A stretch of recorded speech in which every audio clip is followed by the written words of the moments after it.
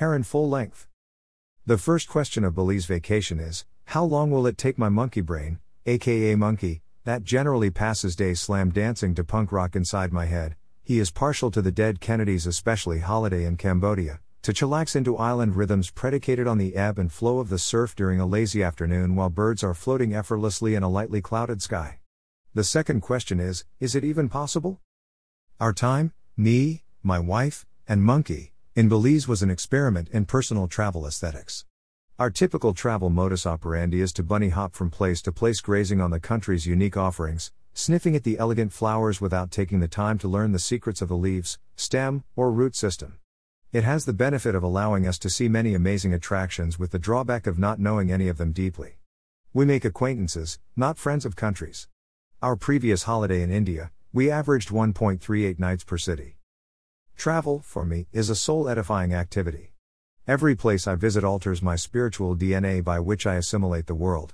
I want to understand the essence of the alteration, so I engage in writing meditation, time-intensive writing meditation allowing me to study my alterations through many facets of a diamond.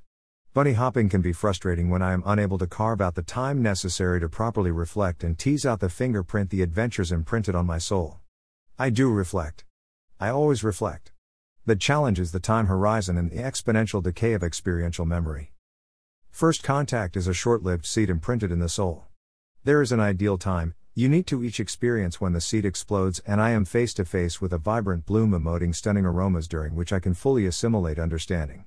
Wait too long to reflect and the flower becomes wilted, drained of color, and there is little perfume to ignite my senses.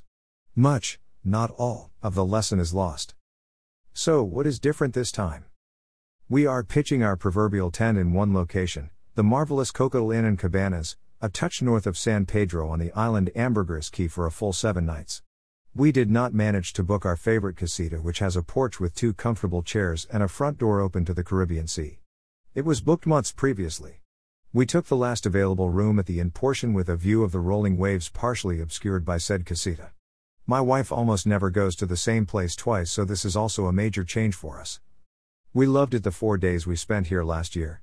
There is the added attraction of Mara, the resort dog with a sweet disposition, for whom she brought 4 bags of treats. My wife loves dogs and is emotionally attached to Mara. Mara, the resort dog. We had 3 plans for our holiday. 1. Sit on the beach, me beneath a palm leaf hot on lounge chairs shaded from the sun, she alternating between swimming and accepting the gift of the sun's rays. For the first 2 days, our biggest decision was under which palm hut to stretch out. 2. Snorkel the life-abundant coral reef including time with sharks. 3. Spend a day at Island Key Cocker. 1 and 2 were non-negotiable. The third was a nice to do if our mood fancied it. I had to battle monkey, frequently battle unrelenting monkey. For reading, I brought a 700-page novel by Jaume Cambrai, and for writing, I write to explore the cryptic depths of my psyche and believed it would be optimal exploration during the unencumbered day-to-day rhythms of tropical life. He wanted to go. The remainder of this writing will include the many ways he overtly, let's go, let's move, quit wasting my time, and covertly, earworming song lyrics, tried to divert me from connecting my soul to the universal consciousness including Earth and all her living beings living and deceased and yet to be. Note, any voice I believe originated with my monkey or in conversation with monkey is italicized in blue. If some of this feel disjointed, it was because I needed to refocus after monkey played his games. Sometimes the tangents took me in a direction I did not expect. And that's okay. Every morning is first morning. As is my pattern, as has been my routine for years, I wake up before dawn to accept the gift of sun rising or earth's edge as it kicks off a new day, the first day of the rest of life. I don't leave sunrise gazing to chance, to natural sleep rhythms, to any method that may cause me to miss the celestial wonder. I set a silent alarm on my watch to ensure I avoid committing the unpardonable sin of missing the morning miracle. I revel in the half-hour experience of morning glory as Old Sol continues the billion-year-old pilgrimage and bathes Earth in warmest light while her delicately painted darlings sing their chorus and serenade the new day. If I am near a location with a decent view of the horizon, I chase sunrises and sunsets, doing my best to position myself for optimal sunrise glory with my cameras ready to approximate the experience for later viewing. I prefer rise to set primarily due to the lack of people. Sunrises can typically be experienced in solitude. I like solitude. Sunsets tend to be disturbed by the detritus of human sounds. Sounds can be distracting. I shoot with a mixture of lens types from ultra-wide for capturing the expanse of the sky to telephoto to maximize the size of the sun and hone in on exquisite, localized drama. I choose whichever is best to capture the emotion of the moment, the emotion of nature as it awakes from the little death. Today, the clouds are perfect for spectacular colors. Clouds are a key ingredient to a dramatic sun transition, especially when they contain an element high off the horizon and the morning rays paint them in shades from red to orange to tangerine to yellow. My favorite shade matches a large glass of freshly squeezed orange juice. Of the 7 consecutive mornings, 2 were near impotent, 2 were excellent, and 3, including the final 2, were so overcast not a hint of color blessed my morning, hastening a quick return to bed. These were awesome. I was able to capture a few money shots. I am delighted to be sitting on the beach this first morning, being buffeted by the warm ocean breeze, knowing back in Chicago, starting the day we escaped, 14 inches of snow attacked the city. There were 9 consecutive days of snow and we missed the worst of them. Sunset. Sunset. There are other benefits to arising near dawn. Human-generated noises are virtually non-existent, allowing one to experience raw nature. My ears tune to hear delight in birdsong. Chirps, twitters and tweets, descending trills, caws and guttural croaks. I am present to watch pelican drop into the sea and capture fish in its long beak. I was present to see heron standing in silhouette on the far end of the long dock. Heron tends to be skittish, rightfully fearful of humans who in past history coveted their bright plumage to adorn hats. I popped my telephoto onto the camera and slowly made way toward the bird. About halfway along I could sense it feeling closed in, so I laid down on the dock to maximize the amount of silhouette against the tangerine sky. It was a very good morning and my favorite pictures of the entire trip. Heron. Heron. Heron. Heron full length. Another benefit of mornings, monkey though annoyed that I am awake is too groggy to be a nuisance. I am able to exist in the moment. And he is content that, with the conclusion of sunrise, I return to bed and snuggle up against night owl for a couple of tranquil hours. Slam dancing with monkey. Come dancing. That's how they did it when I was just a kid. And when they said come dancing, my sister always did. It is day number 1 of our vacation.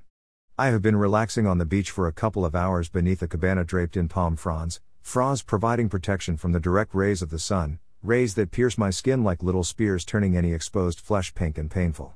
I am convinced the pink is little pools of blood. I was not blessed with the ability to tan. I am dwelling in the delicious heat, the comforting humidity, and the tropical breeze carrying the sense of salted waters. Monkey has been slam dancing in my head for quite some time, but I have mostly managed to ignore his raucousness. Then he put on spiked bracelets and anklets and started flailing his arms in all directions, smashing into the tender walls of my psyche. I am becoming restless, agitated, distracted from the joy of observations in the moment. I love watching White Hawk gracefully gliding against the azure blue sky, then folding its wings and crashing into the surf in the attempt to spear a fish in curved talons. How often are they successful? It doesn't really matter, to me. I don't understand the struggle to survive by my ability hunt. I, stomach full, am content to enjoy the elegance, the poetry, the truth in the dive, the melody of the splash when feathers impact water, the phoenix rise and then the shaking off of water droplets as it ascends. It is an exquisite ballet. It is unadulterated truth. It is true as monkey who I wish I could slap into submission, banish from my head and allow my soul to become an island, not forever, but for the next days as my senses feast on the Caribbean seashore. Slap. Slap. Warm smell of colitis. Rising up through the air. Slapping monkey only makes him angry and slam dancing gives way to whirling dervish. My brain feels like a 200 horsepower boat when my goal is to be a single-masted schooner, a white triangle sail caressed by the tropical sunshine flowing with the breeze. Not taming the wind but accepting the wind. Zen existence. Bye, I fear. I can check out of Chicago anytime I like. But I can never leave. I fear I am doomed to live never-ending monkey gymnastics. Life in the fast lane. Everything all the time. Is it rude to stare at naked duck thrashing in the ocean? The one I spied with binoculars purchased specifically for this trip was bathing, preening, flapping on top of the water as though it was in the throes of a violent sexual encounter. It was alone, so I can only assume it was simply in ecstasy for being free to be a duck. Ducks fly with incredible speed inches above the water. They feel city in their rush. Whereas, pelican glides with beach life relaxation. Given a choice, I would prefer to be pelican with their Jamaican, no problem moan, countenance. Me, I'm just a lawnmower mate. You can tell me by the way I walk. Hush up, monkey. The breeze seems to never end, wave after wave of ocean breath, earth breathing, keeping us cool during the hottest hours of the day. Even the humidity is not bothersome. I have been sitting neath a palm for a few hours now, barely moving, gazing across the ocean blue. The horizon line foams white where the coral reef tempers the waves cast by the open sea. It is our protector. Our guardian. The ocean is a desert. With its life underground. The sea, from above, appears barren, lifeless. A mirror reflecting all attempts to see beyond her surface and into her soul. No plant life save the dead seagrasses caught in the current. Devoid of animal life except for the birds plunging then quickly escaping to the cloud-painted skies. And the occasional fish breaking the surface to escape a predator or, perhaps, for the joy of exploration unfamiliar environs. There is life, abundant life. I know because I see the schooling shadows hiding near the pylons supporting the long piers, because out of the corner of my eye I catch the occasional boil of fish dancing on the surface of the water, because I see heron and egret beaks pierce the surface in lightning motion and emerge with a fish wriggling before being flipped and swallowed headfirst. I know because I have seen the shadow of manta ray just below the water line where the look like giant gray butterflies flying through the ocean blue. Butterfly silence. To be continued.